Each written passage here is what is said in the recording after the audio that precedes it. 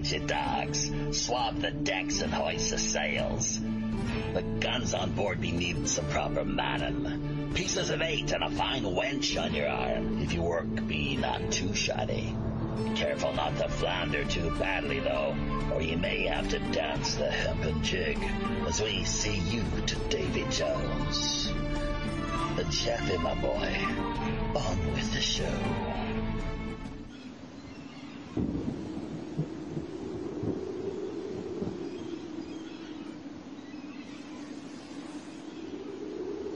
Welcome everybody, friends, folks, foes, and fellow pirate mateys, to this week's Friday night feature guest interview.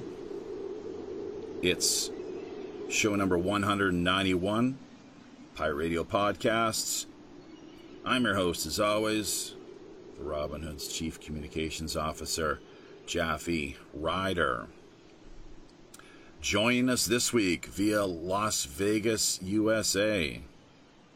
Our guest is author, speaker, and longtime thrill seeker, Will Champion.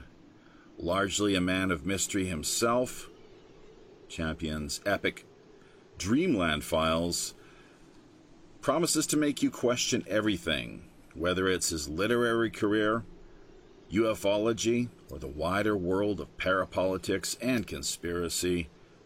We've got the next approximate 90 minutes to do exactly this, and maybe even just a little bit more. So, WPRPN.com is the website you'll want to drop by. Pirate One Radio at protonmail.com is our email address. It's how you can contact us if you have any show ideas in mind, or guests that you'd like to see us bring on board. We also accept PayPal donations via that email address, pirateoneradio at protonmail.com. Speaking of what it is you can do to help support not only the flagship, but also the wider network, check out our Patreon, patreon.com/WPRPN. Looking to build up a little more in the way of people helping to, who are committed to pitching into our tip jar there as far as premium content is concerned. Minds.com tokens as well too, let's not forget. And if any of these are simply beyond your means, just remind to like, comment, share, hit the subscription and notification buttons. Along with that, pass the word on to your friends and family. Let them know what's going on over at WPRPN.com. Also, before I forget, just to remind you, sign up is free. We've got other layers and levels, ways of doing things over via the main domain through subscription.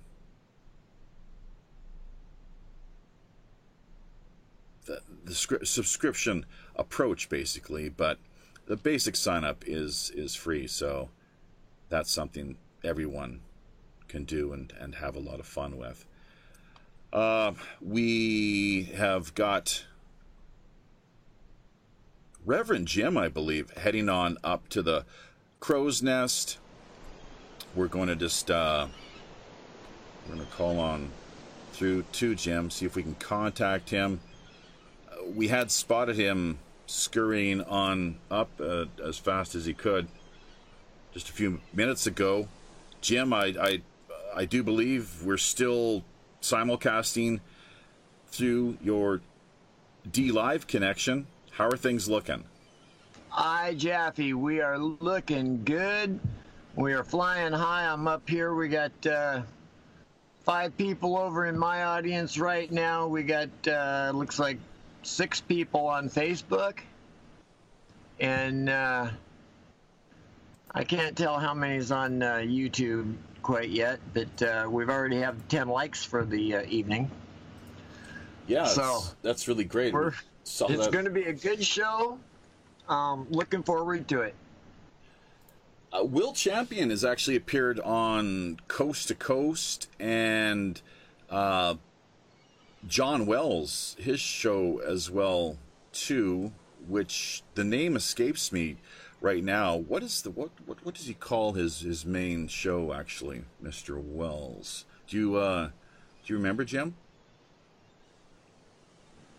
Yeah, that's Caravan to Midnight. There we go. That's right. So, and of course, everyone remembers the whole debacle, all that went down there. I'm not too clear on the details exactly, but I think he had a bit of a falling out with the Coast to Coast executives or administration people there at some level, whether it was George Norrie personally or what have you. I couldn't really say, but as Art Bell so aptly put it back in the day regarding the whole Leo Ashcraft soap opera and saga, drama. So Art really had a way of putting things. Of course, it's too bad that we lost him when we did, but then again, quite a career and a legacy that he did leave behind. And somebody who really managed to raise the bar to the level where I think all of the rest of us out here as show hosts are doing our best to, I'm not sure so much as emulate as, who knows, it's unsurpassable what he did. Go ahead. Did you see the thing on Jordan Maxwell had a stroke the other day? Okay, that doesn't surprise me, actually. Yeah, that doesn't surprise me. Yeah. I mean, I could just, yeah, I know. It doesn't surprise me. We know he was in poor health, but that just, that passed my news feed here. Yeah, I'm glad that, no, I didn't hear that. This is breaking news. A couple days ago?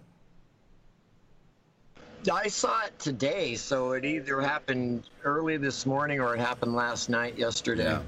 And is he in the hospital? How's he doing? Yeah, he's in the hospital. They're requesting prayers. There wasn't any big update, just that he was in the hospital with a stroke. Jeez. And is it so? Yeah. It's looking. It could be life-threatening. Then that's could be. Well, any stroke can be. Right. Sure. Sometimes people they have with his age, and he's got pre-existing conditions. Oh, didn't know about that. Sometimes people have those mini strokes as well too. Let's not forget. There's a whole spectrum and range. This is what we've seen here with the whole COVID business. So, we'll get back. Any updates that people can bring to our attention over the course of the show would be great, of course, and we'll be sure to update all of our listeners regarding this matter and many other stories, along with the fact that it looks like President Trump has recently pardoned Roger Stone. But, we've got our guest here waiting in the wings quite patiently. And, I'm not sure how to best kick things off here other than just to welcome him, I suppose. We had just a quick pre-interview with Will. And, it's interesting, Mr. Champion, in doing a little bit of a DuckDuckGo search. I don't know if you're aware of this or not, if you've ever tried doing the same thing yourself, but did you know that there's I guess it's a British rock and roll drummer who shares your name and I think is a little more, carries even a little more prestige and fame than you do out on the world stage. So have you ever have you heard about this character? Hi, Jaffe. Hey, welcome to the Lava. Well, thank you for having me on your show as a guest tonight. I'm excited to be here. And to answer your question, yes, I knew we shared the same name. And sorry, ladies, there is a distinction. I'm not the British rock star. But then that's just the way it is. You're the Las Vegas blackjack ace. Don't tell the casino executives about that. Let's keep our voices down. They think bad things happen when I used to play cards there and win a little bit of money. I was evil. Win a little bit too much. That's right. Sure. So the casinos, they wouldn't be in business, I guess, if too many of their patrons were winning all the time, obviously. But I mean, that's a whole area that we could get into. The gambling world as it is. Wasn't really thinking of doing that here in a big way right now. Maybe save that for later, or even another interview at some point down the road. But right now, with respect to, well, the Dreamland Files, of course, and your backstory, that's something that we would like to, get into here right off the top of the show. But even before we do that, a big shout out to Janie Walker. Hey, if it hadn't been for her helping to, even though you were on my friend list on Facebook, that, you strike a pretty intimidating pose. I must say. So, really? Maybe you'd make for a decent pirate after all. Yeah, I mean, that whole, the James Bond kind of double, secret agent man sort of picture that you got there on your Facebook made me do a bit of a double take for sure. But I'm a little bit of a rogue by nature, and I've always been an adrenaline junkie, so that kind of figures. But I've always been on the side of the bank robbers and the pirates anyway. That's also part of my nature. I wish I had a patch to wear sometimes, patch over one eye. Oh boy, what you just said there, I don't know if I would have myself put it that way, but I speaking for ourselves, I know, we're big fans of Robin Hood, of course, and it's great to be a part of this operation here aboard the ship that they have christened the Robin Hood. But let's see now. Yeah, so Janie Walker, are you? It sounds like the two of you might go back a ways. A bit, yeah. Janie is a terrific fan and friend, and I can't say enough about the loyal friends and fans and followers that I have that have been with me for quite some time, and it means a lot to me. It really does. Sure. I hope in some way I get to put back a little bit of joy or a smile on somebody's face now and then for all of the kindness and outright love that they show me online, and I'm grateful. So if you're out there, Janie, hey, I appreciate you. Have you had a chance to meet up with any of the people that you've connected with via social media? I guess you have, because you've done a number of public presentations over the years. Maybe before we even go there, why don't we back things up a little bit as to how you got into this whole book writing business? I know you mentioned in the pre-interview a little bit regarding the world of gambling and blackjack, living in Las Vegas, as it sounds. It sounds like you're still based out of the city of sex, sin, and I'm not sure. God only knows how else they describe things. Well, let's see. What stays in Vegas? No. How does that go again? What happens in Vegas stays in Vegas, I guess. Yeah. So sex, sin, and just. Although, of course, you probably keep an arm's length distance from all that whole business, I'd imagine. Although maybe choir practice 2 or 3 times a week. Exactly. Okay. Actually, yeah. Okay. I won't go there. Okay. But as you did so nicely mention, that was part of my life, and it was a useful part of my life because it helped me do the thing that I'm very proud of, and that is do the legal and historical research and the creative writing to produce the Dreamland Files. It's an ebook thriller as it's formatted presently. Sorry, it's not in print form, and I may or may not go that way. It yet remains to be seen. However, it's amazing. Yeah. Like 500 pages of it's just chock full of from one paragraph to the next. It never stops. You know, wow. I mean, I shouldn't have cut you off, I guess, but I was just blown away because you did send us a copy. I had the chance to look things over, and the glossary, of course, as we were talking about just prior to going live, the bibliography, and all 500 pages. Mark Diamond, thinly veiled. Well, who could that be now? You know, so many books, of course, that people from the intelligence world publish are, as you may be aware, they're fictional, but when it comes right down to it, maybe not, and that they're required to publish under that guise and in that context of things. Yes. Follow my drift. Yes. But yes. So I'm not sure if you want to address that. Once again, you've got such an extensive bio, including EMS history, the legal end of things, public lecturer, author. Is there anything that you haven't done to this point? Professional gambler. I mean, so. But how did this all start for you? How did this all kick off? The world of conspiracy, in particular. There was an awakening moment, I guess, was there not? Back in the day. Oh. Yeah, I'm one of the fortunate few, actually, that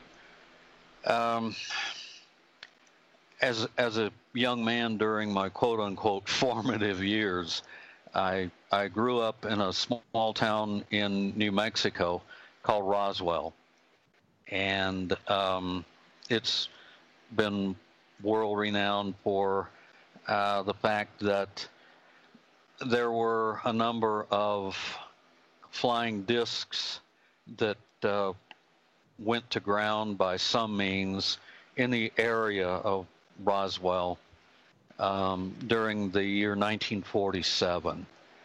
And I was very fortunate in that those events were probably the best known secrets in the United States, if not the world, but it was right out there all the time. Nobody knew outside of the Roswell area too much about the events, and they were probably some of the most significant historical events for mankind since biblical times, for sure. And I got to know and speak with some of the people that were intimately involved, particularly with the closest crash, which actually occurred, the more notable one, up near a village called Corona, New Mexico. Yeah, no pun intended. Isn't that something? Yeah. And everybody knew all around me what had happened, and I was just lucky enough to be able to network with prominent people.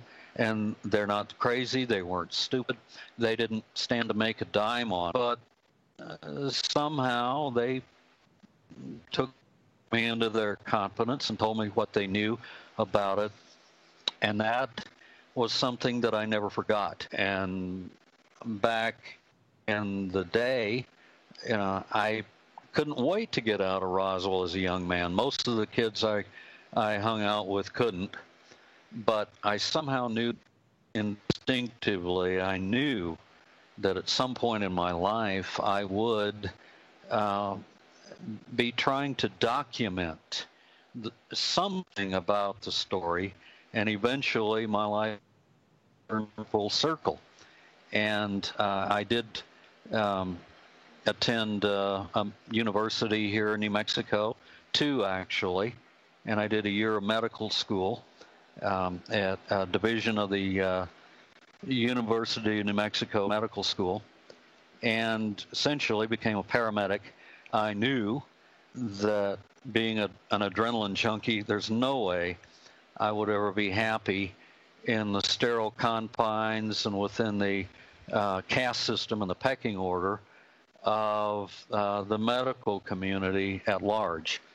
And I was introduced to emergency medicine, became a paramedic, and I loved it.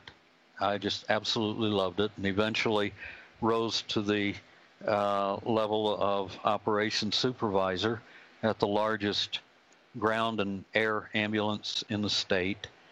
And that was part of my hardening as an individual to things about life and death. And after that, I began to study and practice American common law of necessity, and essentially became black belt in that, and became one of a handful of men and women competent to practice that and go after the bad guys. And we're talking serious bad guys that damage our fellow citizens immensely, and typically get by with it because of certain immunities they enjoy. And I think nowadays people are reading a lot about that. And I even wrote a case that went to the World Court at The Hague in the Netherlands, and I got my justice. I never got paid. And that may or may not happen at some point down the line. We don't know. It's still a live case. So I'm not at too much liberty to discuss many details, but let's just say it was connected at a certain level because it was a gold claim payable in gold coins, and it was tied to the disaster that struck America in the heart on 9/11, and that became a part of a subplot within the story, the Dreamland Files. And I don't want to be a spoiler here. You know, your listeners might want to purchase my book and read it, because everything we were told about it is pretty much a lie. But that's a subplot in the story. Nicolas Cage. Nicolas Cage. What movie was that he starred in? It's really, Reverend Jim. You can even jump in there if you want. If Will, you're not. It's something, a quest. No, some adventure. You remember where they were? I never actually saw the whole thing. I sit down and watch it. Oh, he did a couple of them where they were Freemasons, Washington, D.C. Yeah, the Freemasons and all that gun. Now I'm trying to think of the name. My mind went blank also. You know what? Don't worry about it. We'll have, was it National Treasure? Was that it? Could have been something like along those lines. We'll have someone in the audience probably I think that was set us straight. So, you know, this is great. Will, I am just already hanging on every word that you are sharing with us here, because there's, as I'm sure our listeners are, presumably most of the people out there have not yet heard your story. They're not aware of your background and all of the knowledge, of course, that you do bring to the table. Now, 9/11, indeed, that was a huge day, and rather than maybe spending a lot of time on that, which we could, if you like, I also know that we presently are, you did mention Corona, we're having to contend with a rather significant ordeal and world crisis right now, is the way things have been stage managed and engineered, is what it seems. I myself, just looking at things, really am of the belief and opinion that it is, although you are the medical expert here too, aren't you? So this will be interesting to see what your thoughts are. I'm sure a variety of things, but that it's just to the point now where from what we're seeing here in South Korea, all I can really think is overkill. A lot of mass hysteria, too, in addition to that, but just the overkill, needless hysteria. And as you're probably, I'm sure, well aware, the way that the powers that be, that they endlessly capitalize and exploit fear and ignorance. Those are two of the big areas, human emotions and psychological realms that we, I guess you could say, possess.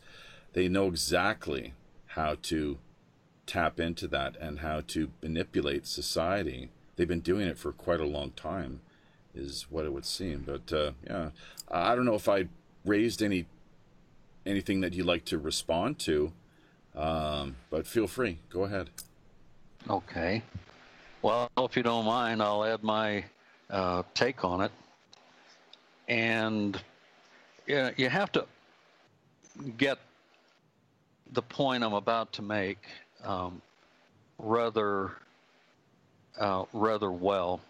I was always raised in an environment and in a day and time in which, scientifically, things were valid if you could take them apart, put them back together again, examine them under a microscope, recreate experiments time after time, attaining the same results over and over again.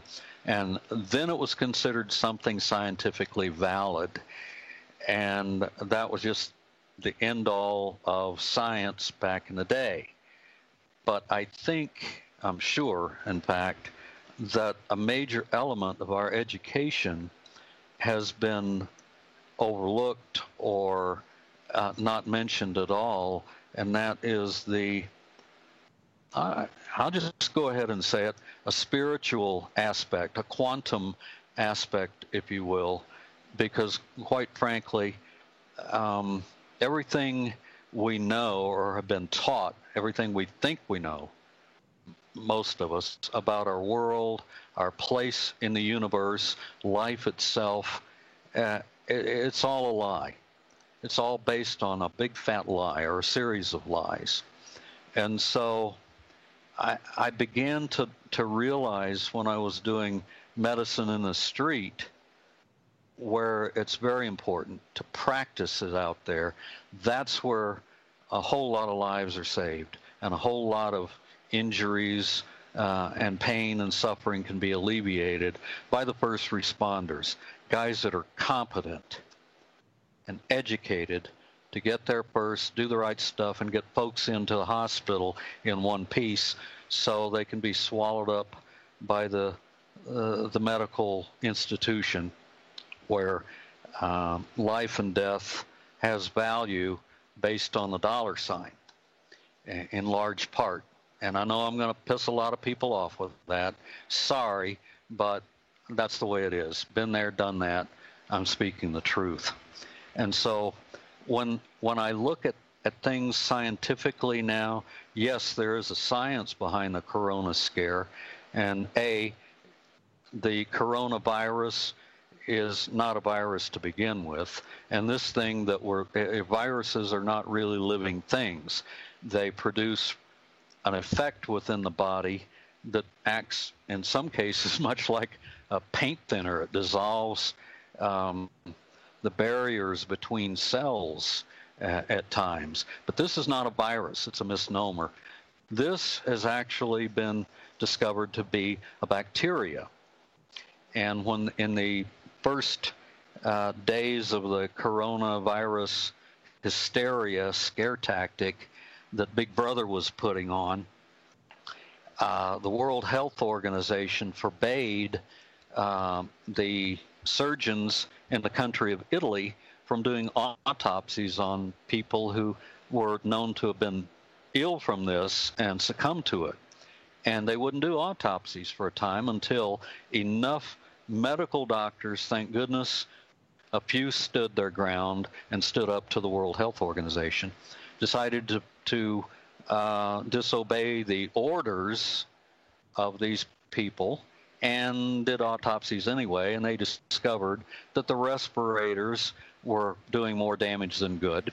They were blowing people's lungs up, and that was causing deaths.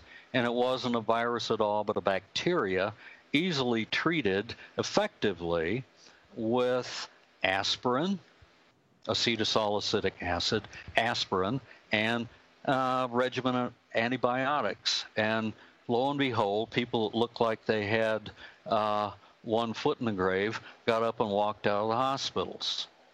So right now, the cabal is using fear tactics so billionaires can make more billions, selling vaccines and prescriptions and vaccines that contain microchipping ability to track you and spy on you as a means to make more money. And it's not about health.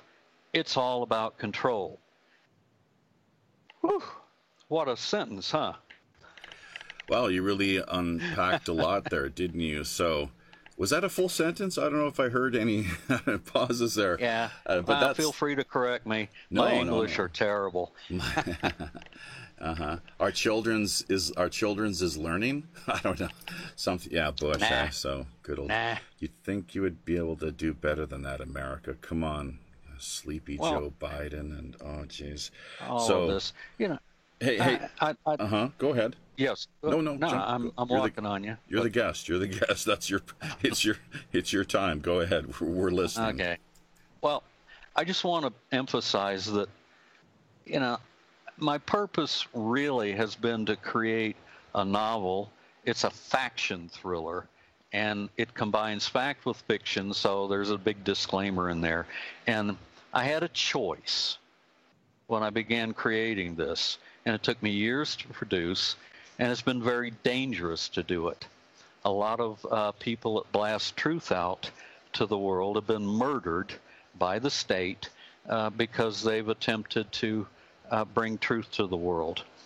William Cooper, for example, died in a hail of bullets because he exposed and named names about the 9/11 thing, etc. I won't go into more detail about that, but just suffice it to say that I had a choice.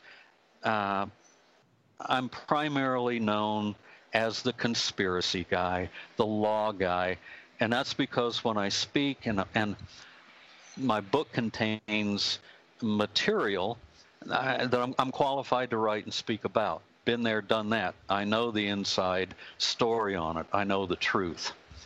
And I had a choice when I began this. I could have published a work that dealt specifically with the gigantic lies, conspiracies, and cover-ups that I did include in my book, The Dreamland Files. But a lot of people, myself included at first, find things like law and conspiracies dry as a bone, and most people don't read through a whole book nowadays anyway. And I figured, why write it if people aren't going to get the benefit of it? If they just walk away from it after reading a few pages, you know, what's the point? So I tried to liven it up by creating a thriller, much like the tradition of, say, for example, the greater authors of the past. Guys like Ian Fleming, Harold Robbins, people that wrote epics. And I studied those in college, so they're valid. It's valid literature. And essentially, you know, I decided to take up that style of writing and create a faction novel. So I impart truth and secrets that are vital to know that are kept from all of us, as you said, in every few paragraphs or every few pages or chapters. I drop a few golden nuggets that you're not going to find anyplace else in any one single source that I know of. And all while you're having the time of your life as a reader, hopefully, and you come to the end, and there's a huge emotional and intellectual payoff there that you won't want to miss. And so I chose the story to tell that way. And I did that, of course, just for those reasons. But Jaffe, the truth is the majority of people know there's something wrong here. They know it now. And I used to get a lot of responses, like when I would speak, a few people in a crowd would roll their eyes and clap their hands over their ears when I would say politics. Whether you like it or not, it affects you 24/7. It's critical to your life. Don't turn away from it. You need to know about it.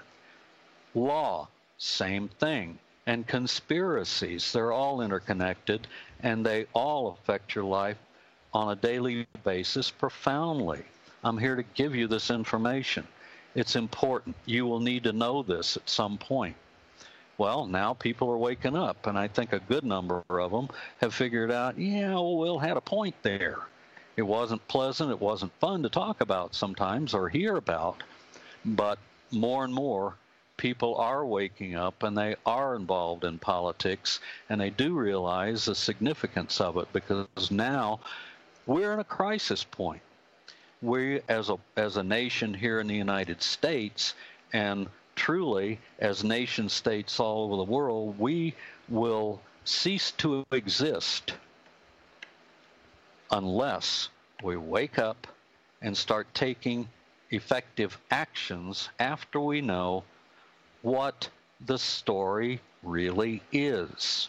When you realize you've been bamboozled and swindled out of your freedoms, and believe me, nothing else matters when you lose your freedom or stupidly give it up, as some people apparently are willing to do, i.e. gun grabbers and so on and so forth. We will cease to exist at some point, and we'll have to surrender to a one-world corporate-run government, and we're already there. The thing is, what do we do about it now?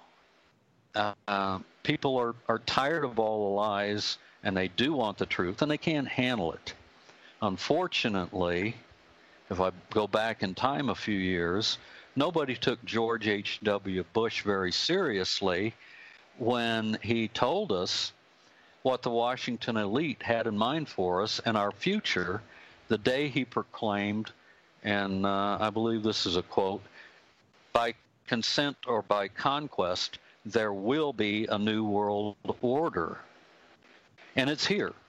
You know, people have been wringing their hands with worry about when's it going to happen. It's here. It's already here.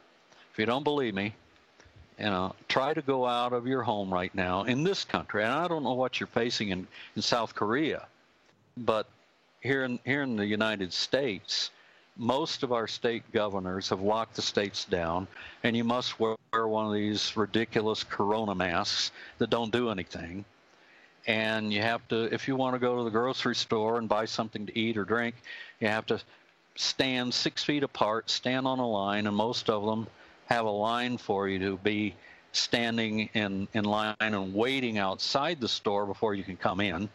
And then you go in, and you have to follow arrows, you know, painted on a floor, one way here down this aisle, one way down that aisle. It's ridiculous.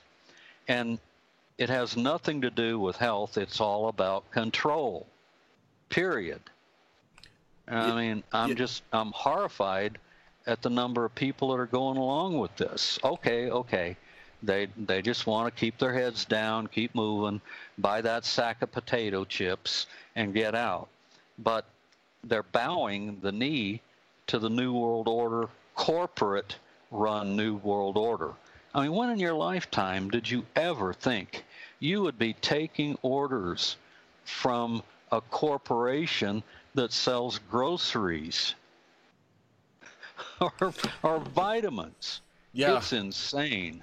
Will, you know, not for me. Sorry. Oh yeah, you couldn't have said it any better than I wish I could have said it as well as you've just laid things out there. Of course, and not for too many of us pirates either. Trust me.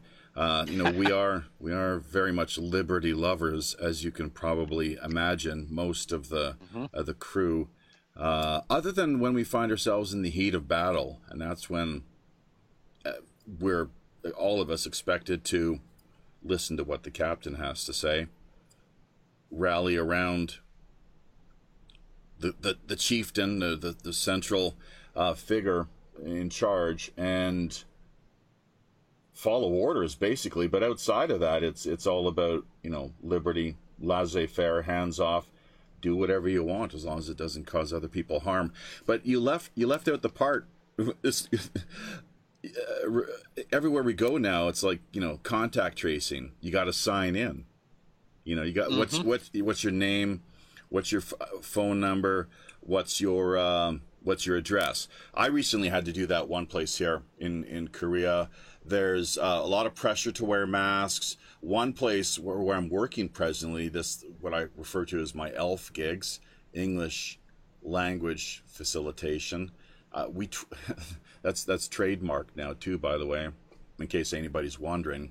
We actually need to hawk a little more merchandise, I guess, via our Teespring store, and see if people pick up on that or not. But anyways, you couldn't have said it any better. This mask business too, it makes you want to just literally vomit, and it's the nausea of seeing these self-righteous, self-indignant, the politicians virtue signaling. I wear a mask today. It's Corona, COVID-19, and we're taking the proper measures and steps here to make everything better for everyone. Just hang tight, and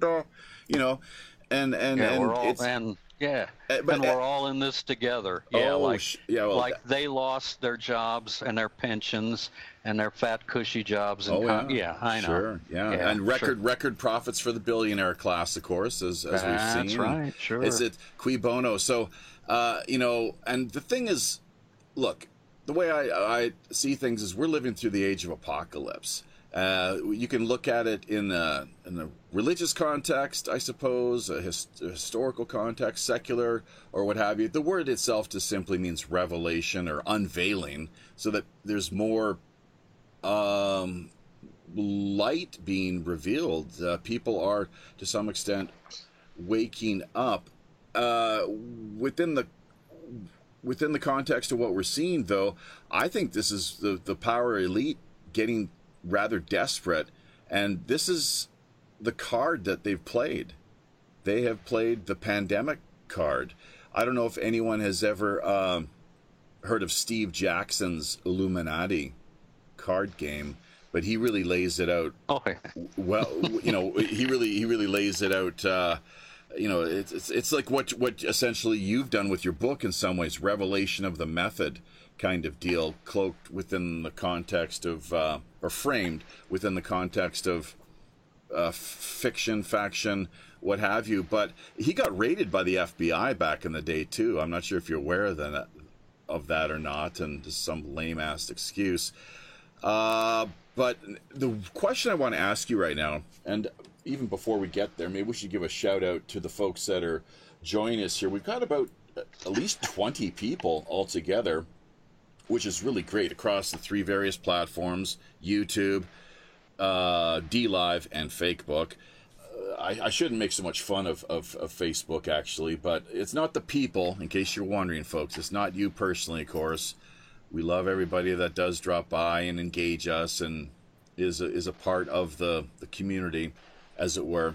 It's just more the way that they're set up. We encourage everyone to head over to minds.com. That's the place where we'd like to see more of you more often. But around 20 people, or even a couple more by now. So On the Fence with Musa. We got Reverend Jim there, of course. I always got tough with this guy's name. Pirate Larry has dropped by, so that's great. Pirate Larry, I've got to apologize in case I missed out in giving you actually a shout out here over the past couple of shows. I think you might have dropped into one or two that you and Jennifer, of course, that we may have overlooked. If that was the case, if we did that, if that happened, we're very we'll try to not make a repeat of seeing that happen again. But let's just see who else we got here. It's a real great group as always, and I'm trying to get the restream open here so we can take a look at what we got occurring. Anti-Semitic Kiwi, that's interesting handle. Watchdog 005 Joe, a couple new personalities that have joined us this week. Jaffe Ryder, of course. And as we scroll on down, well, let's see. Where is Jack Blood? That's a good question. Geez, I hope he wasn't flying the Lolita Express. Well, we'll get to the Facebook people in just a minute or two here. We're going to turn our focus back to Will here and ask him the question, because I know as part of his book, the Health Powers Act, or Emergency Powers Act regarding national health in the context and the sense of a potential pandemic arising. Lo and behold, what do we have here? Exactly that. Give us some context exactly how you worked that into your book. I'm quite curious to know. Well, that is a story in and of itself. But what I can tell you is, yes, essentially that was worked into a whole passel of despotic legislation that was sneaked through Congress and the Senate unanimously and signed into public policy, public law. And by the way, here's a very important thing I hope to get across to everybody. Governments make and enforce laws. Corporations make and enforce policy. So think about what I just said. When a government, such as we have at the federal level, state level, all the way down to the local level, when they pass what people think of as law, it's a public law, public policy. So we're dealing with corporate rules, not legitimate laws. That's a very important distinction. So anybody that's worked in a corporation, a big company, and you get the daily memo, the policy memo, thou shalt do this, thou shalt not do that today, it's all corporate policy. Our government has been taken over in the United States by giant corporations. They were at first the Federal Reserve banks. Due to bankruptcy, the government was forced into very quietly, involuntarily in 1933. And the bankers took over our federal government lock, stock, and barrel. And at that point in time, they shifted from the American common law, which is the law of our land, to the law of the sea. British Admiralty jurisdiction and law, as a matter of fact. It's not even American law. It's symbolized by gold fringe or golden ropes and tassels around an American flag or a state flag. So hold it. Let me just jump in for a moment here, Will. When did this actually occur? This is sounding a lot like, we had mentioned Jordan Maxwell earlier, and in case people have not heard, he has apparently suffered a stroke. It may be serious. We're not quite sure at this point. Of course, we had interviewed him just a few weeks ago, and the fact that he has recently had to contend with this rather serious acute health issue honestly does not surprise me in the least. Call me intuitive or empathetic or what have you. I just... he's getting on in years, and you could see that he's beginning to slow down a little bit, most certainly. So, but what you're talking about, Will, is the same sort of thing as to what Jordan has discussed for quite a few years. Have you ever spoke with Jordan, or have you studied his work at all? And also, when did this actual transition, this shift, take place? Our shift away from the American common law, and when the United States of America was a sovereign nation, meaning not under the control of another, That happened in 1933, the bankruptcy. I included all of the history, all the steps in it, in the Dreamland Files as part of the storyline. And it's actually, once you get into it, you'll discover it's almost like a cookbook. It tells you how to free yourself from the corporate plantation that claims ownership, and I did say ownership and control of all citizens from cradle to grave. If you want to get off of the plantation, you have to declare your freedom, and Big Brother doesn't like that.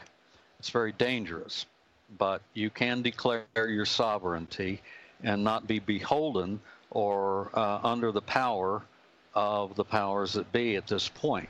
And literally, as the story goes along, a reader will learn how that is done. It's not for everybody. It's very dangerous. And, you know, it can be done, and it's the right thing to do. But it doesn't come without certain risk. I tell you how it's done in the Dreamland Files step by step. And that's where the real power is, because the American common law was never dissolved. It was just kind of set aside. But it's practiced by our court system in large part, and our law enforcement system. We no longer call them peacekeepers or officers of the peace. They are control officers, and they're all officers of the court system, police. And they enforce the British Admiralty law and jurisdiction. And interestingly, I can tell you a bit about that significance of that in the Dreamland Files, because essentially there is a very nasty law, if you will, public policy, and it was passed unanimously, I believe, in 1933. It was known, well, let me just put it this way. It's a terrible piece of legislation. And essentially it claims that the state claims ownership of all property. That's the first principle. And that eventually extends to human beings as property or chattel of the state. Now, isn't that consistent with Karl Marx's planks of communism? It certainly is. So after the bankers took over and forced the federal government into bankruptcy in 1933, everything that America stood for, all public policy, actually, I'm sorry, I got to back up. All public laws became set aside in case rulings that had to do with the common law, and this admiralty law and jurisdiction was substituted for it. And in that jurisdiction, if you're accused of any wrongdoing, you're considered guilty until proven innocent. And that's backwards from the way we were all taught to believe as children, that you're innocent until proven guilty. But that's not the way it is under that system of law, and it's heinous. It's just heinous. That's why you'll never get justice in this country. Another reason. And I'm talking about evil conspiracies, lies, and cover-ups that were planted by the cabal that we call, or part of the cabal that we know as the Illuminati. And a big chunk of those folks are merchant bankers and big businessmen that are tough against humanity. And they're built on total world domination. And they're nearly there. Their biggest goal has been to bring the United States of America completely to its knees, and then abolish the sovereignty of all the other nations and establish one centralized global government to rule over the entire world. Some call it the New World Order. You can think of it as a corporate, centralized, one world government. Whatever, that day is closer, perilously closer than most people think or want to believe. And you know, it's serious. I can't overemphasize you know, how serious it truly is. No, I hear you, and I sense your frustration as well too. So it really is quite something that we've long been watching unfold before us. You know, you talked earlier about politics and a lot of people saying, well, I don't care about politics. Thing about it is that, and I think this goes right back to Plato, that simply because you do not care for politics does not mean politics cares not for you. It does very much in a big way. You know, this is the Kraken, which to a large extent we are really focusing on here at present, you know, this week. And I'm not sure. Yeah, I guess this is the main focus, most definitely, as you put it. Illuminati, Kraken, big social media, the Silicon Valley tech mafia. There's many ways. There's many branches, many arms. We had just hit on a few briefly in the lead up to things this go around here. And in case people are wondering, you are listening to show number 191. It's Will Champion, who has joined us this week out of Las Vegas, Nevada. We are discussing his Dreamland Files epic literary release and production. It's a great thing that he has got it out. We received a PDF copy just a couple weeks ago. Actually, we managed to get our hands on, so we're very appreciative of that. And it is, once again, chock full of information, nuggets of insights basically into how essentially the system itself is run, the nature of the beast, how we are kept held in chains. And if we don't do anything and take action where we can within whatever sphere of influence it is that we affect and can have an impact on in our communities,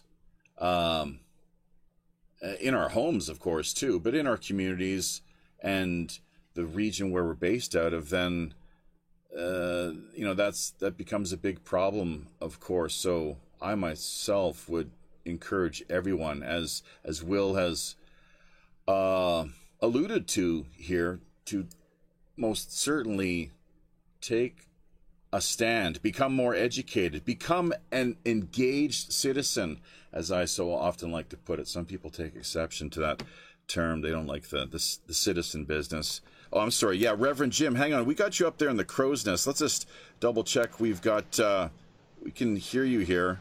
Yes, you are coming through. Go ahead, Jim. Yeah, I got a question for him. Has he ever heard the thing that by signing a ticket, you're actually co-signing and then owning the ticket? If you don't sign it, it's the officer who filled it out and signed it.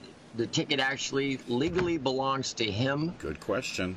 And it only goes to you if you actually co-sign it. Have you heard about that?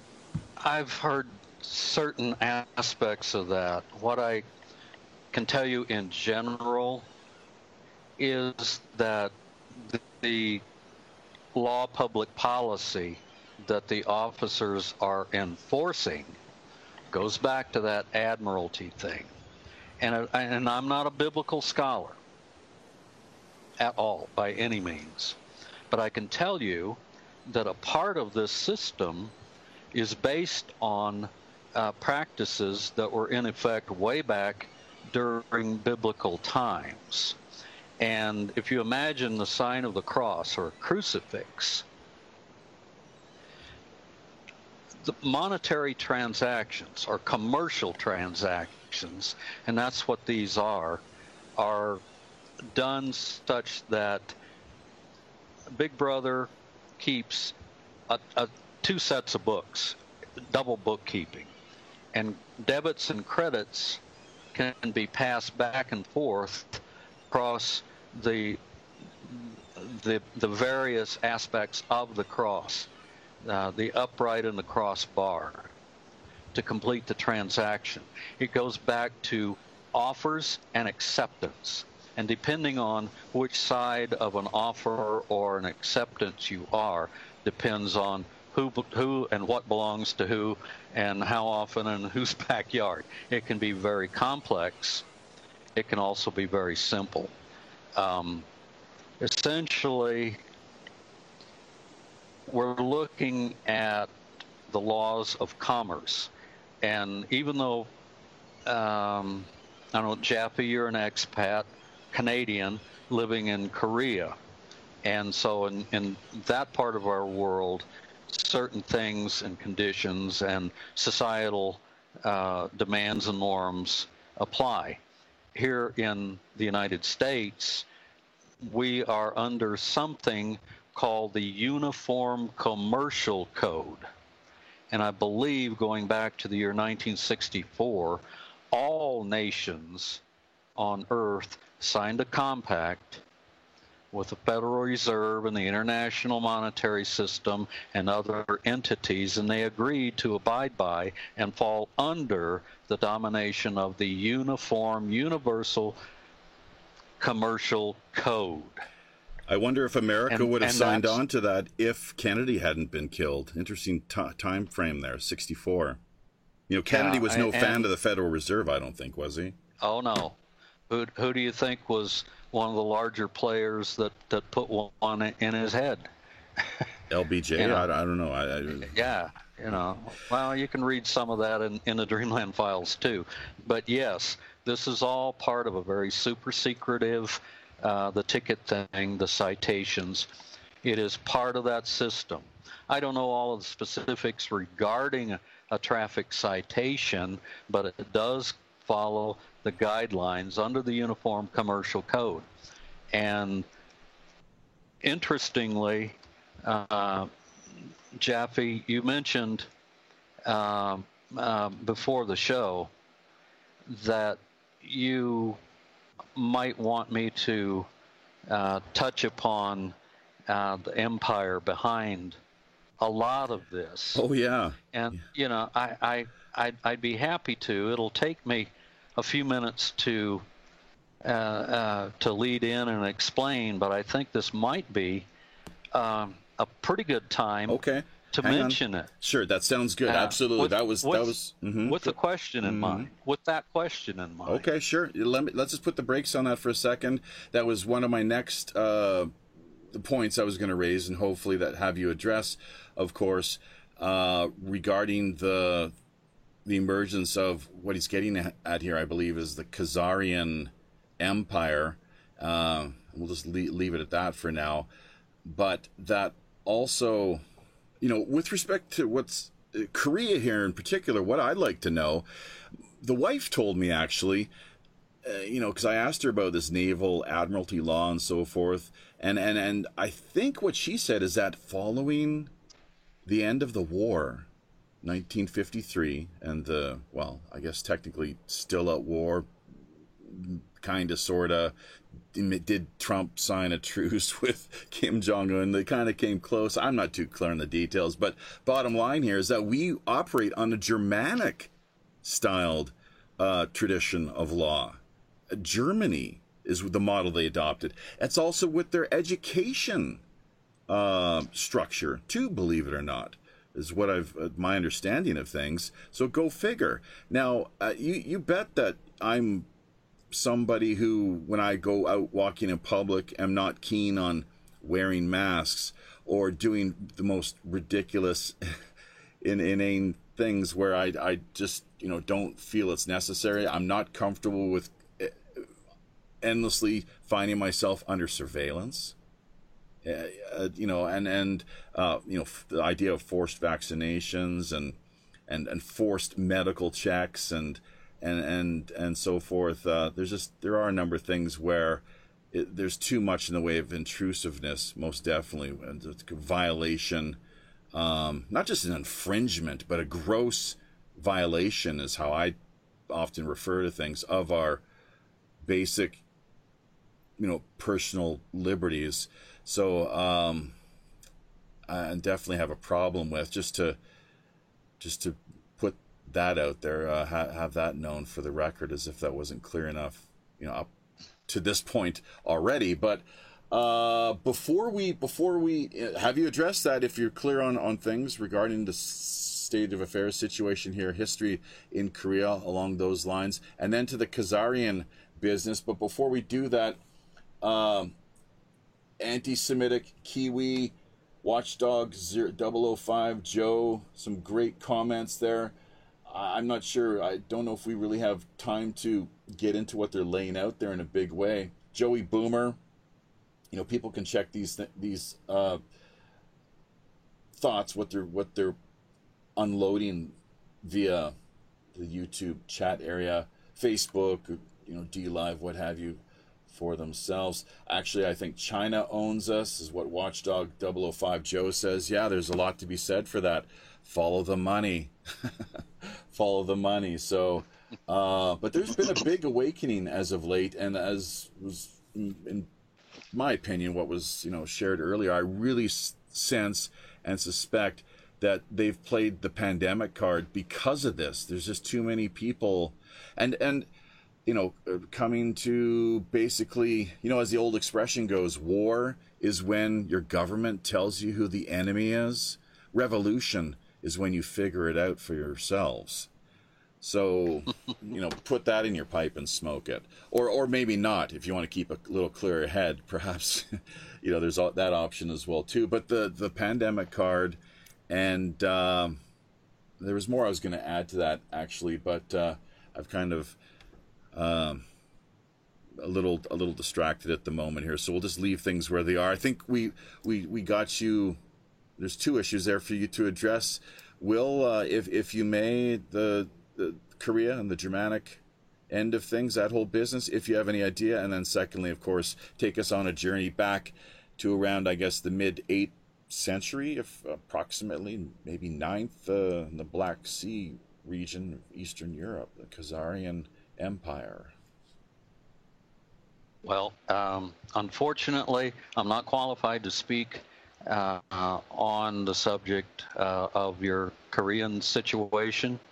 I simply am not. I'm not learned in that, and so I'll respectfully decline any comment. I try to stick as much as I possibly can with truth, and as far as I'm aware, you show me somebody that knows everything about everything.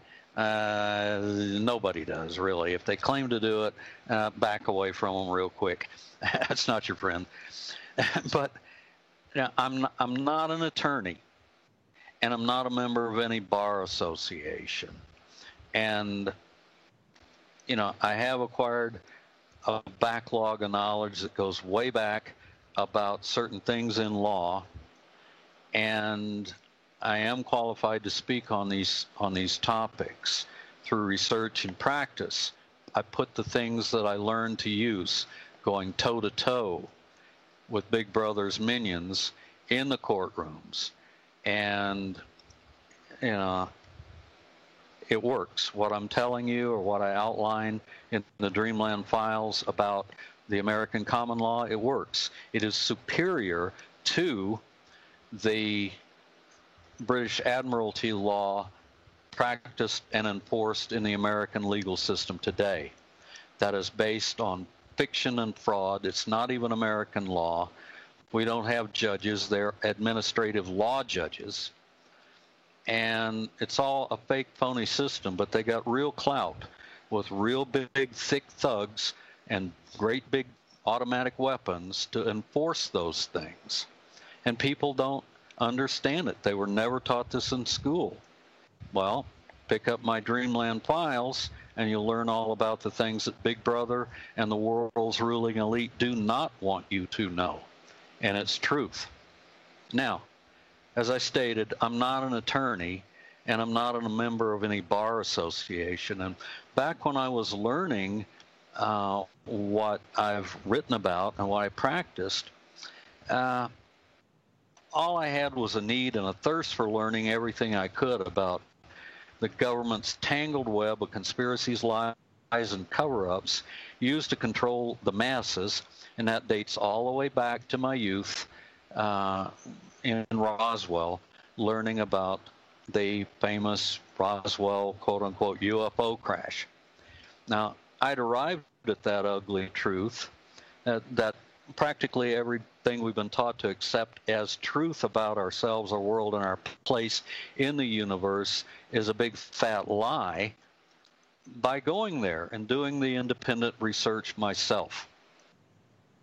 And now I'm certain the root source of the legal technologies I learned to wield is not from these parts here on Earth. And if you follow me, follow my lead, I'll try to do my best to briefly explain in the time allotted here. Now, today it's obvious we live in that secrecy-minded, super surveillance-oriented, and fully militarized police state, and it is patterned after the communist model. And their aims have nothing to do with liberty and justice for all anymore. And that's really sad, because I'm an American patriot. I have red, white, and blue blood flowing through my veins. This country is in my DNA, and I love America. But these folks I'm talking about that represent this quote-unquote system, they are certainly not about security, our safety, our lives, or our liberties. It's all about control. And that's not just about some far-fetched conspiracy theory. Hey, I can prove it. You see, I fast-tracked along in my training until I became really competent as a sovereignty law trial litigator. And I was actually able to beat the bad guys at their own game, staying relatively safe by using our methods as sovereigns, and actually obtain justice for my clients. And believe me, Big Brother's not wild about that. And my first trial case was actually the big one, and it went to the World Court at The Hague in the Netherlands. And again, I did score a victory and got justice. I just never got paid, not yet anyway. And so as I was going through, my education in this area, I can tell you, the best of the best legal practitioners in common law would confidentially say, and I heard them say over and over again on many occasions, many of them, this British Admiralty stuff and the Uniform Commercial Code is heinous. It's barbaric. And it's, at the same time, it's brilliant. And so, we can't go out and just tell everybody about this. Using the legal tactics that we will all put to the test, it's going to put thousands of lawyers out of business potentially. And Big Brother's not going to let that happen, certainly. Now, there are two separate and opposite sets of laws and jurisdictions in our country, three if you count military law. But it's your right to choose which system you want to live by. Hence, I've chosen to be a sovereign American national. And the application of symbols, and this is important, symbols to the law is equally important as applying facts to the law. Now, what I can tell you beyond this is the first set of laws is real law. It's American common law. It's constitutionally based, and our jurisdiction there is sovereign, and it's the law of our land. Title IV of the USA Codes makes that very clear, and it protects it. The other is the law of the banker. It's the law of the pirate on the high seas, and that should ring a bell with you.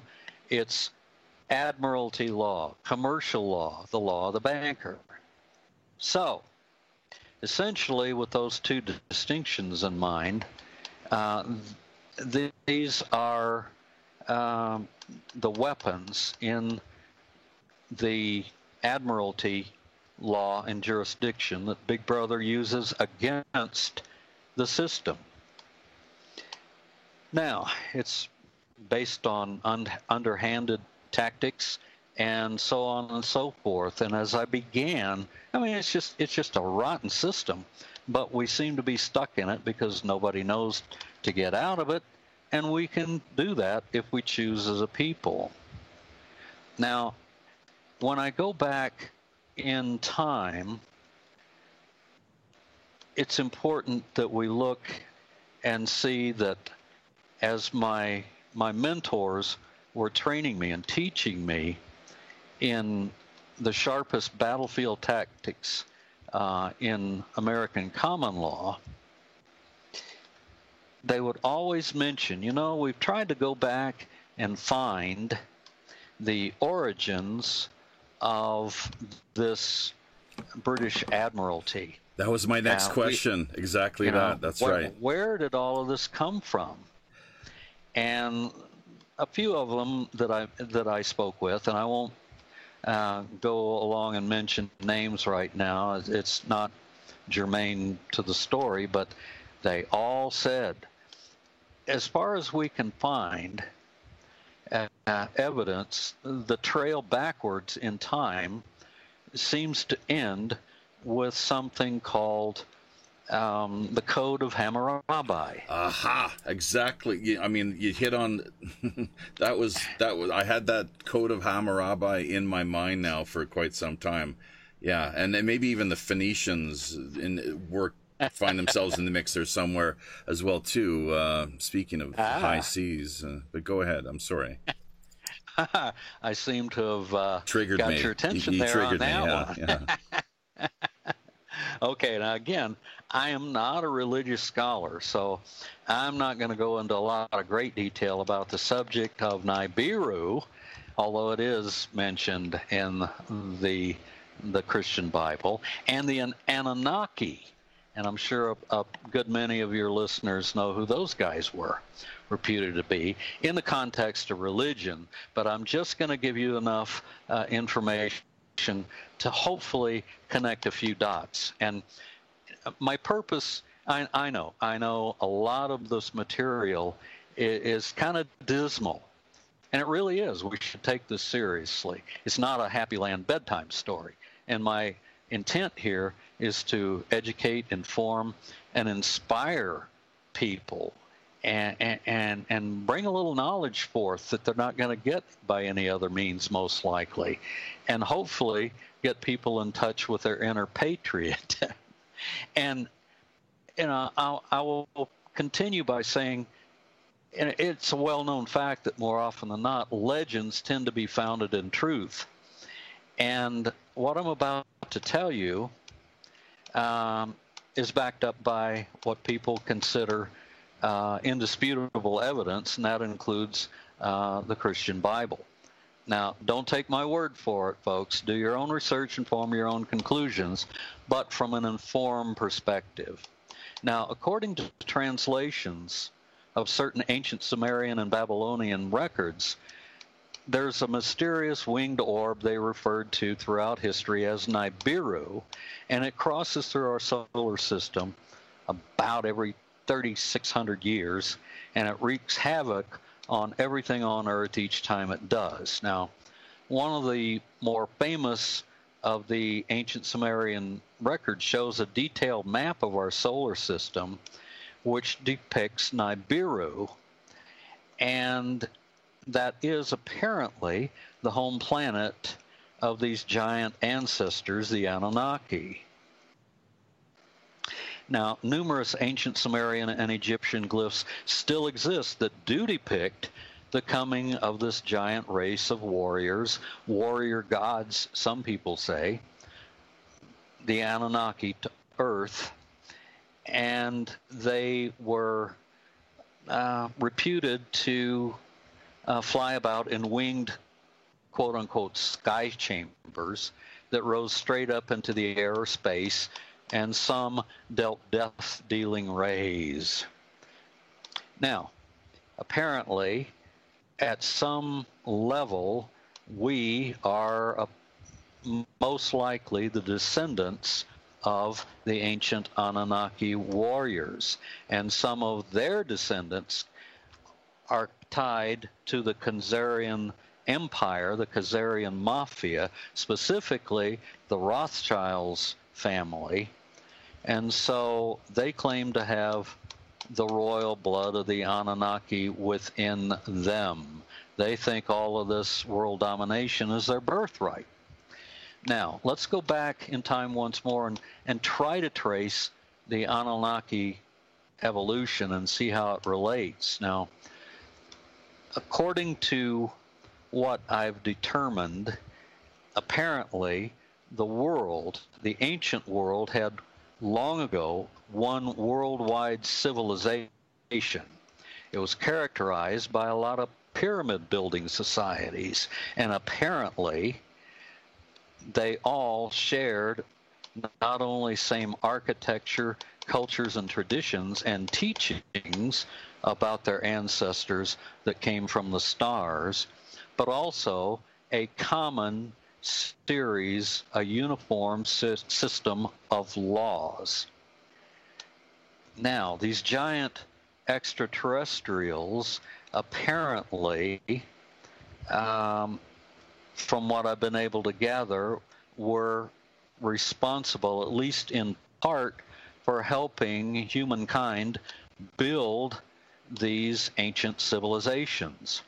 And with the technologies that we have now for ground-penetrating radar and things that are in orbit that can look down and penetrate the canopy of trees in the rainforest, they're showing up more and more evidence of this worldwide civilization all the time. The evidence is there. Now, these ruthless Khazarians and their progeny in modern times have seized control of the banking institutions and the major corporations of the earth. And essentially, what we're told in school about much of this leaves out certain factors. And I've recently, within the last several months, made some rather startling discoveries. One, which is fairly commonly known, there was found in the Middle East a 7-foot-tall column of black diorite stone called the stele, on which is etched Hammurabi's 300 very harsh and unequal codified laws, half of which deals with contract, exactly the same as does contemporary uniform commercial laws, uniform commercial codes. It's all about contracts.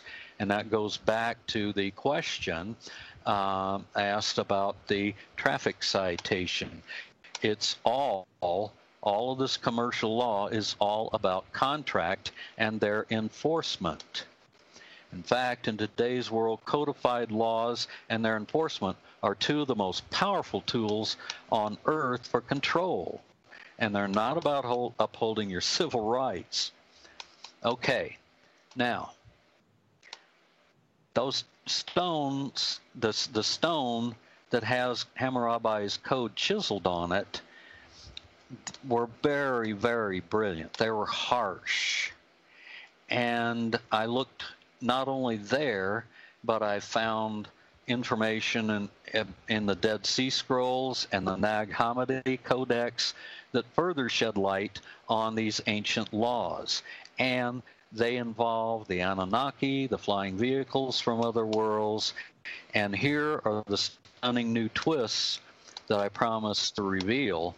After years of further research, I believe it's probable I did locate the source beyond Hammurabi's system of written laws, much of which is contract law, same as it is today. And they were hidden in plain sight all I had to do was look in the right books. I was looking in the wrong books for years. Mainstream history tells us Hammurabi was a Babylonian king and lawgiver, and that much I already knew, but not much more, until it occurred to me to check with Oxford and several other major universities. They provide online translations of those ancient Sumerian, Babylonian, and other cuneiform texts and tablets and pictographs. The Emerald excuse me, I'm getting tongue-tied, sorry. The Emerald Tablets of Thoth and the Torah's Laws of Moses, which rather interestingly came into existence 300 years after Hammurabi's code, is strikingly similar. And here's where it gets right down to the nitty-gritty. Hammurabi considered himself a catalyst for powers greater than himself, who ordained him, Anu, the sublime god-king of the Anunnaki, and Enlil, Anunnaki's god Anu's oppressive descendant. And Hammurabi himself states in the prelude to his laws that his right to make those laws was given by the gods, one in particular he credits being Shamash, the semi-divine descendant of the king of Babylon and the judge of gods and men. Well, hang on a second, Will. This is interesting because you just hit on a word which semantically, for me, sets off a few things. It gets the wheels turning a little bit more. Not that they needed any further exertion or work tonight, but because they're really, there's a lot of the dots that are being connected for me here. And I think maybe some our listeners can perhaps pick up on that just by the sound, the tone of my voice, really. So, but Shamash and Shem, this is what I was going to kind of tie this into, because I was thinking for the past few minutes now, Shem, the flying vehicles. It sounds like you have read a little bit of, oh gosh, why did his name just suddenly escape me with Zecharia Sitchin. I'm not sure how much of your research you've based on what he put together. I mean, he is a controversial figure, and his research has been disputed by some. However, the flying vehicles and known as the Shem, perhaps, is there a connection here? I'm sensing there may be. Shamash, of course, in the Indian tradition, they are known as what, Vimana? Vimanas. Yeah. So, yeah. Mm-hmm. but so. Okay, so I mean, am I on the right track here, basically? I think semantics. Let's not forget semantics. People, do you get that, folks? Shem, Shamash, and Hoot, lawgivers, writing of the language, and the fact that I have found living in Korea here. It's fascinating. Korea is the country, not China, not Japan. Korea, located right here. It is so intriguing. And it's funny that we heard, growing up back in Canada, it seemed like you would hardly hear much about Korea. It'd always be Japan or China, Japan or China. What about Korea? Stuck there in the middle, endlessly getting beat up on, invaded over the years, and having to deal with these two powerful neighbors. But the language that I have been able to connect with what is going on here in Korea, linguistically, and English, but also thirdly, Sanskrit. I've found numerous examples, and I haven't really looked that deeply into things in making these connections, but there are certain key cognates, root words, which to me are just quite telling. The word for many is manta. And these are old words too. Matching, machuda. So, kure, so. The negatory prefix, I think call it a cognate, is an, like as in un, un in English, an or anti. So it's always an, anio. Yes is yea. I mean, belly is bay, and it's interesting too. Belly, bay, as in baby. But in Sanskrit, go too. Let's not forget ga. Sanskrit, English, and Korean, it's all the same. Well, ga in Sanskrit and Korean, and then English is go. Just numerous examples that people can easily find. It's just mind-blowing when you start looking into things a little bit. You mentioned these huge, I think, pyramids. Let's not also we got to also keep in mind here too the mound builders of the dolmen, which Korea. Once again, there's you find the majority of the world's dolmen that are known as, get this, folks, go in dol. These in the West, dolmen, the big stones, giant megalithic stones. Yeah, they're in Korea. Go in dol. Yeah. You're bringing me right down to the bottom line here. Okay, we only got a few minutes to wrap up. We are on the same page here. Yeah. But let me go ahead and wrap this up Let's for have you. it, yeah. You see, the pyramid builders, it brought me right back to mentioning those and got me on track.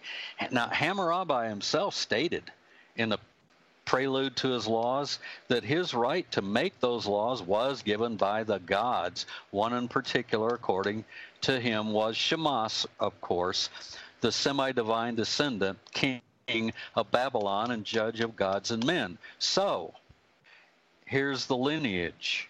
Apparently, from Anu, god king of the Anunnaki, the laws were handed down to Shamash, and from Shamash, the laws were handed down to Hammurabi. Now, I was so astonished by this revelation that I cross-checked with numerous other authorities, including a couple of good friends. One is a PhD in anthropology, and she's world-class, and she confirmed what I just spoke and revealed. And then, when I took a step back, I realized something. And I realized there's a good chance that I had inadvertently located the actual origins of the great law code for the centralized world government of Babylon and the one world civilization, worldwide civilization that existed in ancient times. And more than that, the root source of all codified law, such as is prevalent in commercial law, it's all codified. And that is an unmistakable mark of today's New World Order. If that was so, would that not mean mankind in the 21st century is still governed by ancient Anunnaki law? And I'll just leave it here at that. Presumably, yes, there would be something to that. In the background, I was trying to get your attention here, just on the side through Skype. We're just hearing a little bit of. Is it a fan that you have going? It's something. Yeah, there's a. Is that bothersome? Oh, slightly, a little bit. It sounds like a ribbon or something that a fan just keeps blowing.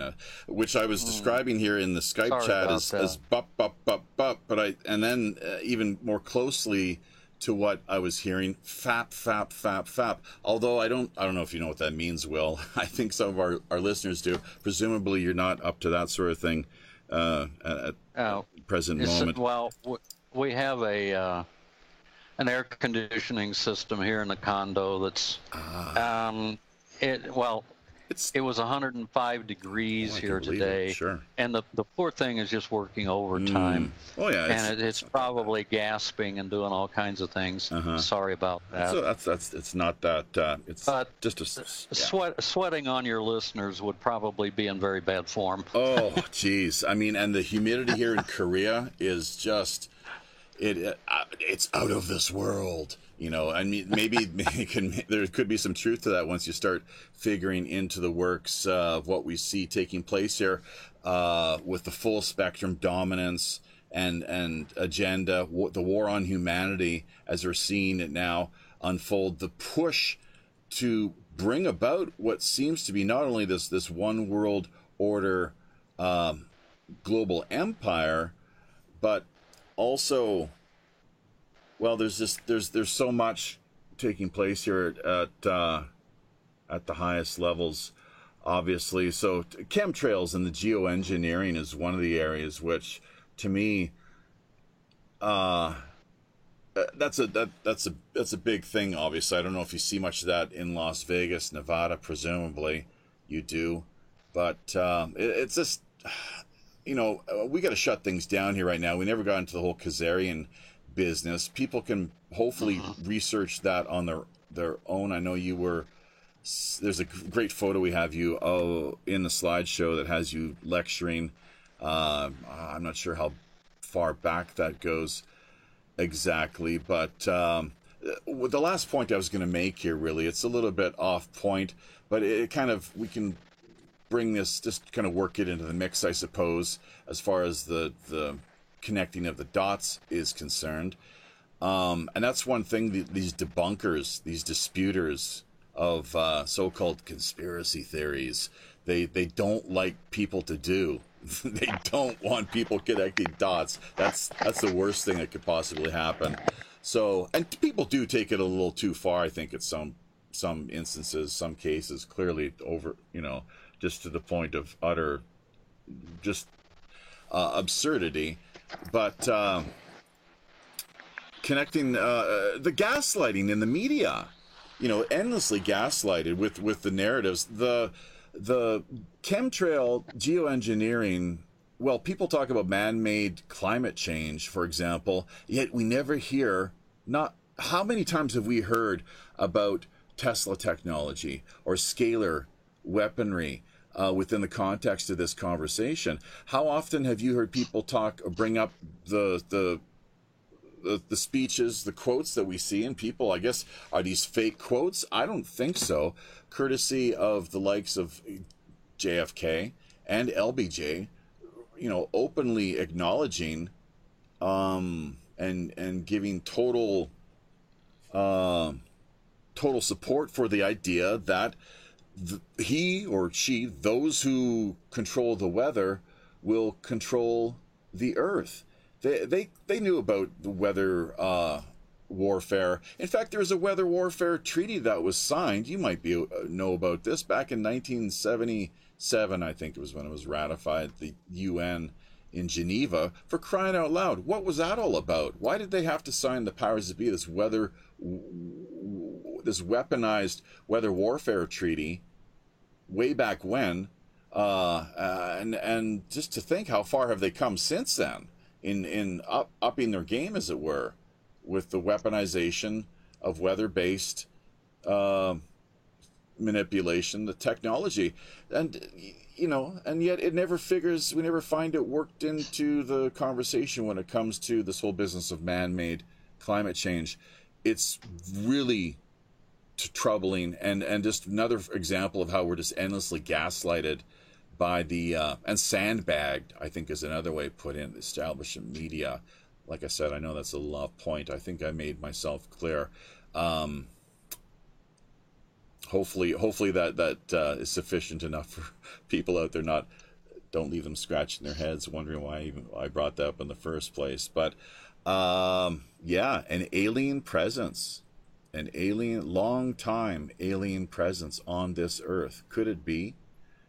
Just quietly pulling the strings, manipulating and steering the destiny of humanity. Exactly. Yeah. So, well, look, we're going to head to the after show. I don't know if you've got time or interest. It's completely up to you. As it is all guests, it's a 100% optional deal that we do. It's the premium content. It's a 1-hour conversation. We throw a little bit of music into the mix and kind of kick back and just a more sort of relaxed approach. But, we didn't give a shout out to a handful of people here on Facebook. We have one computer here as well that's kind of wanting to seize up on us. But I think I remember a couple of the names: Dana Shiver, Zane Ivy, and who else did we have there? Oh gosh, if only memory would serve.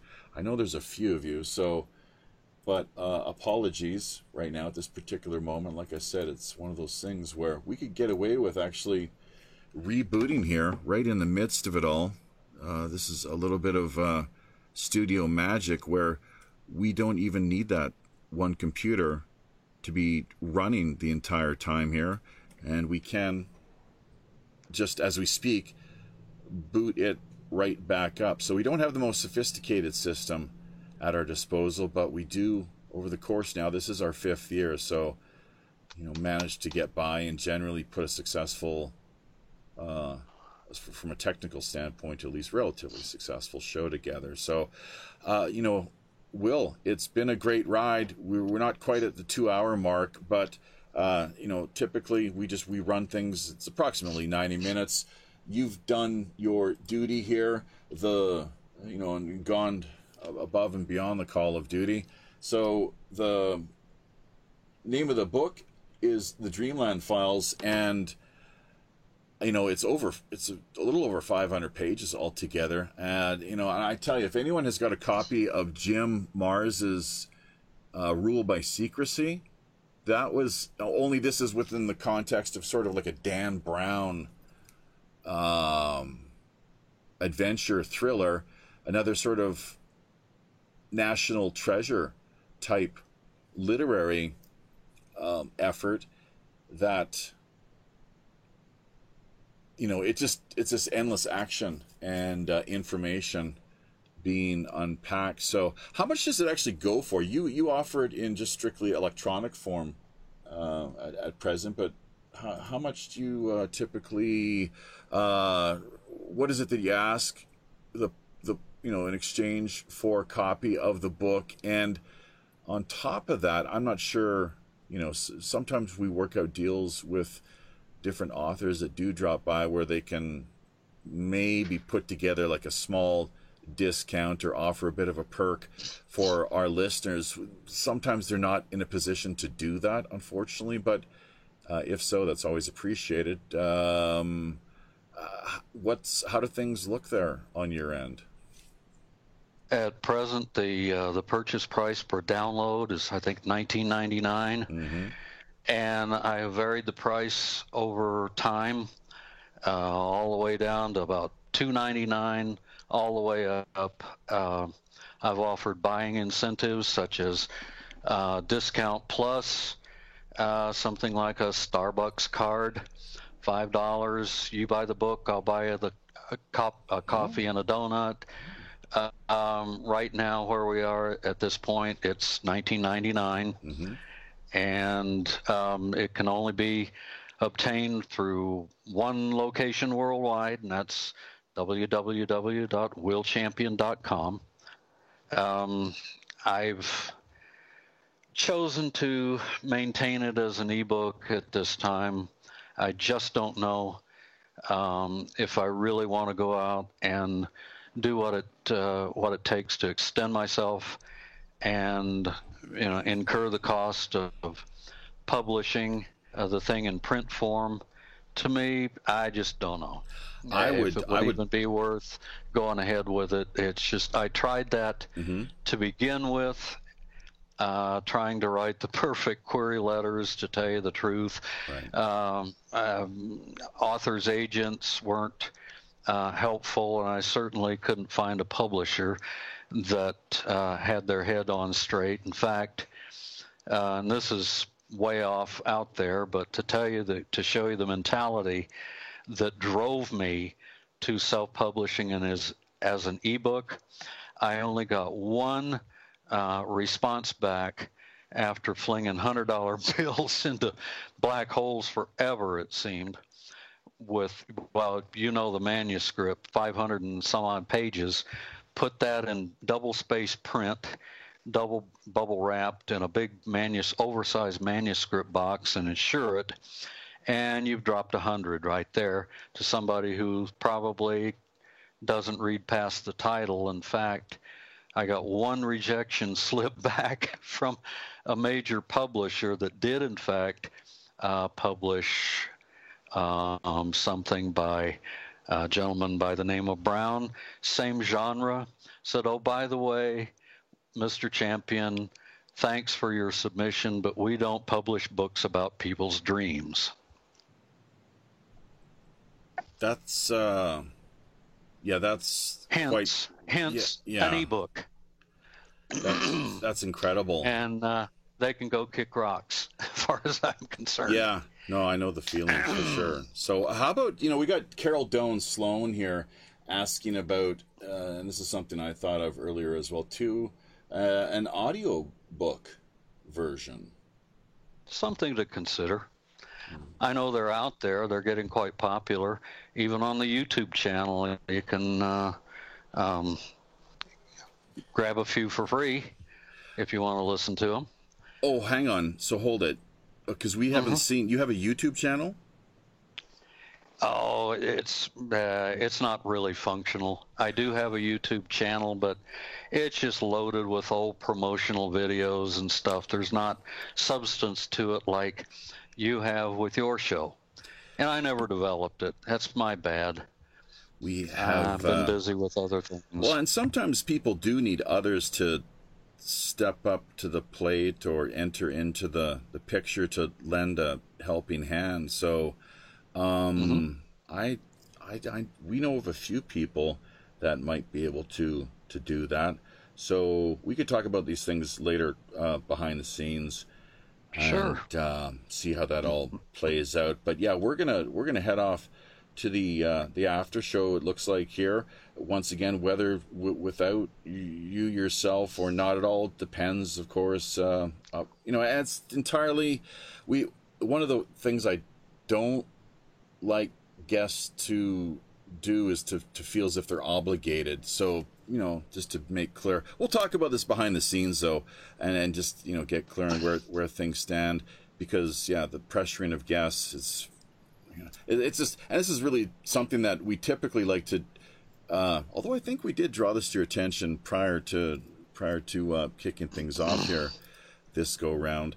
And but it's strictly optional, and you just never know what's going to happen. So let's see, who else do we have here that we did not acknowledge? There's a few people that did pass, that slipped through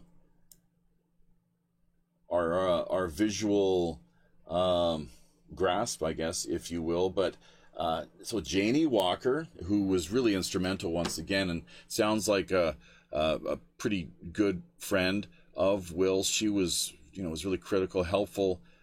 Without her, that the show probably wouldn't have been put together so soon. So we cannot say more in support of the effort that she has lent on her part. We'd like to encourage all of our listeners to do the very sort of thing.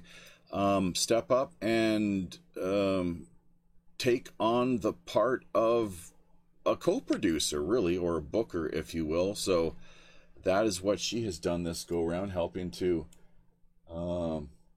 connect us in a more formal sense with Mr. Champion.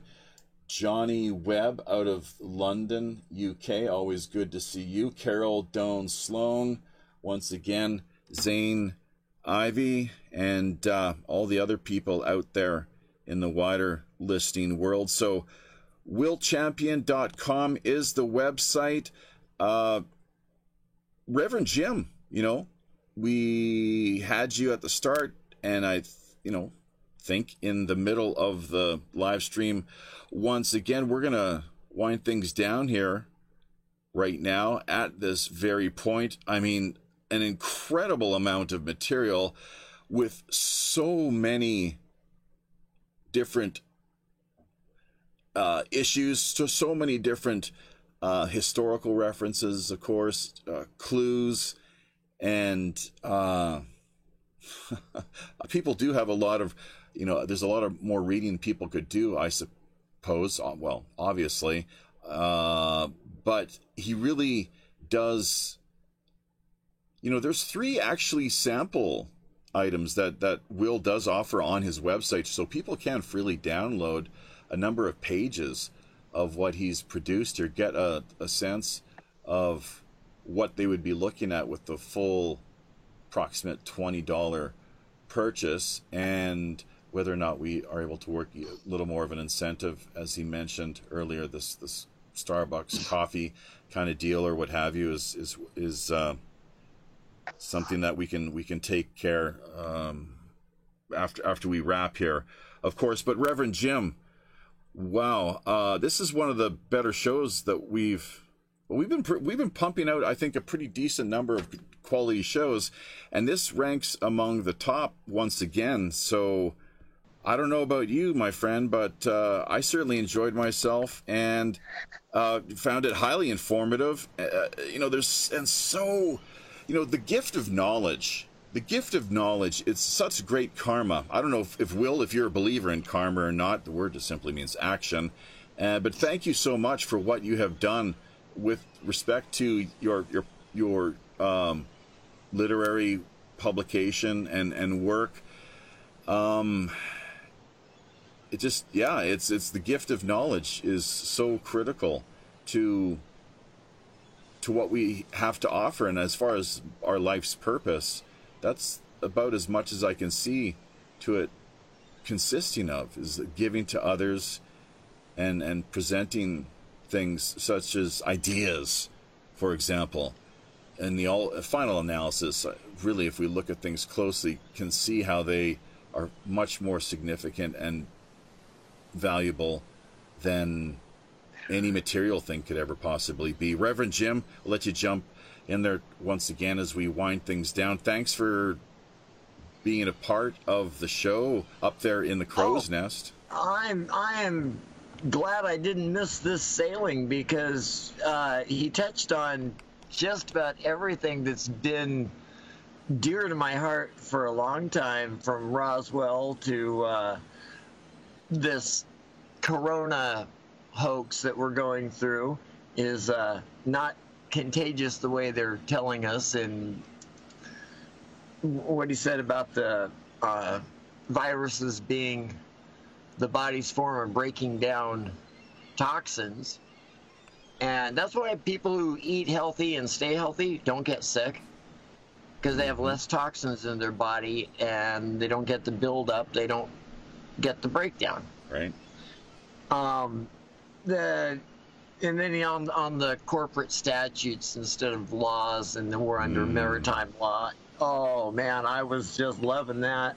And yeah, everything. I'm getting his book. That's all there is to it. I'm going to his site and getting his book, because it's there and great. It was a great show. Will Champion, thank you. It was an excellent opportunity. I'm glad I got to meet you. WillChampion.com is the website address. We've got all of the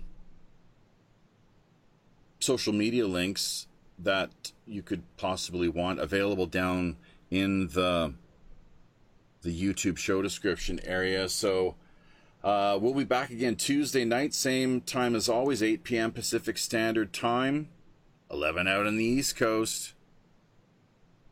That is 12 p.m. noon, of course, here. Wednesdays in the Tokyo and Seoul time zones. We're going to head on off to the after show. Thank you so much to everyone who did drop in and contribute to this week's show, episode number 191 of Pirate Radio Podcasts. Yeah, go ahead, Jim. I did want to say my numbers for tonight's show held about 10 the whole night. We're sitting at 16 right now. That's right. Yeah, no. So, we've got some good numbers. Sure. And that's the thing, too, is that it's not so much that people drop in to see what, Jaffe and Jim or whoever happens to be helping out in the wingman or woman position are rattling on about. But when we have these high-profile guests, such as Jordan Maxwell, and once again, people, please, if you believe in prayer or the power of positive thought, Jordan is someone who I would ask that we all take the time to just reflect upon his career and life to this point, and that he manages to find the strength to carry him through this current predicament where he finds himself, according to the reports that we've heard today, having recently suffered a stroke. So he's in the hospital, from what we understand.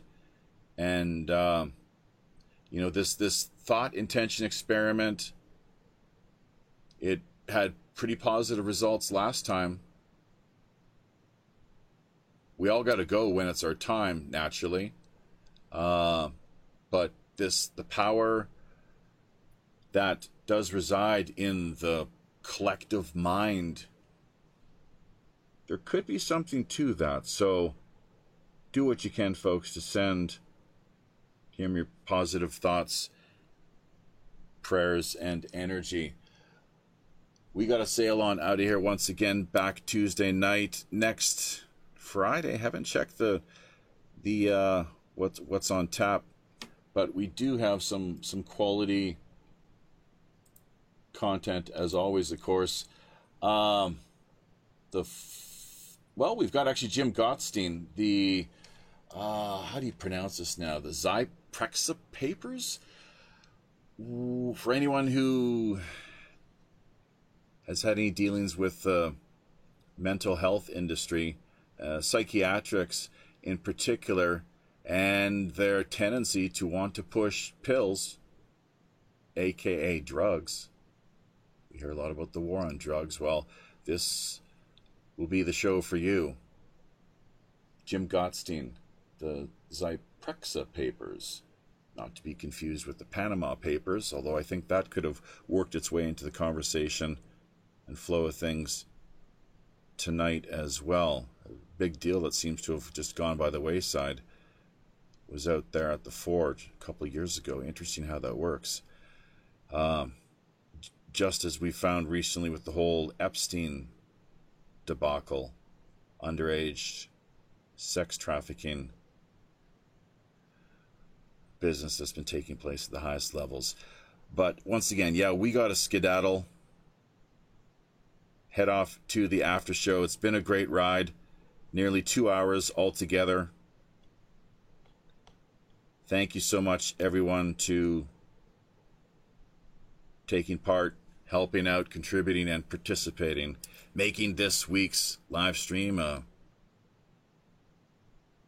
hopefully what will prove to be in the final analysis an all-around success. On behalf of Captain Long John Sinclair and all the rest of the crew here aboard the Robin Hood, including Reverend Jim, I'm your host as always, show's Chief Communications Officer, Jaffe Ryder.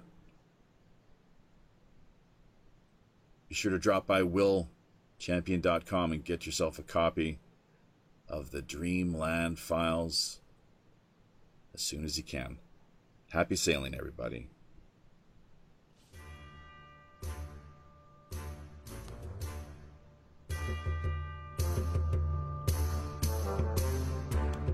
Aye now, there we be. Having carefully looked over each of our navigation panel instruments, checking every level, switch, dial, cable, knob, and pulley, by all accounts and indications, we indeed see it's time, once again, to drop anchor inside Mystic Bay. Draw an end to yet another week of World Pirate Radio Live. Remember, if you're looking for a little more animated online action, keep in mind we've likely got yet another great free-flowing Rogues Gallery after show Coming up for the next hour in one of our more premium, exclusive, and remote digital underground online pirate hideaways. Also, if you yourself have a new, novel, intriguing, or otherwise underreported idea, unique individual, or pressing item in mind, be sure to either drop us a line directly over on WPRPN.com or fire us a quick email via Pirate One Radio at ProtonMail.com. We're always open to exploring fresh creative suggestions, intriguing guest ideas, cutting-edge discussion topics, and captivating themes. Remember, WPRPN.com member sites subdomain links are also always available. Great for artists, musicians, podcasters, bloggers, social media personalities, or pretty much just any old landlubber looking to boost their online visibility, presence, and reach. Basic personal profile accounts can be launched for just $60 per year. Staking your claim now helps not only strengthen you and the network, we're also looking out for the little guy. That's right, folks. As much as half of all WPRPN's profits are redirected right back into the hands of the people who really need it most. Community charity. After all, we are the Robin Hood.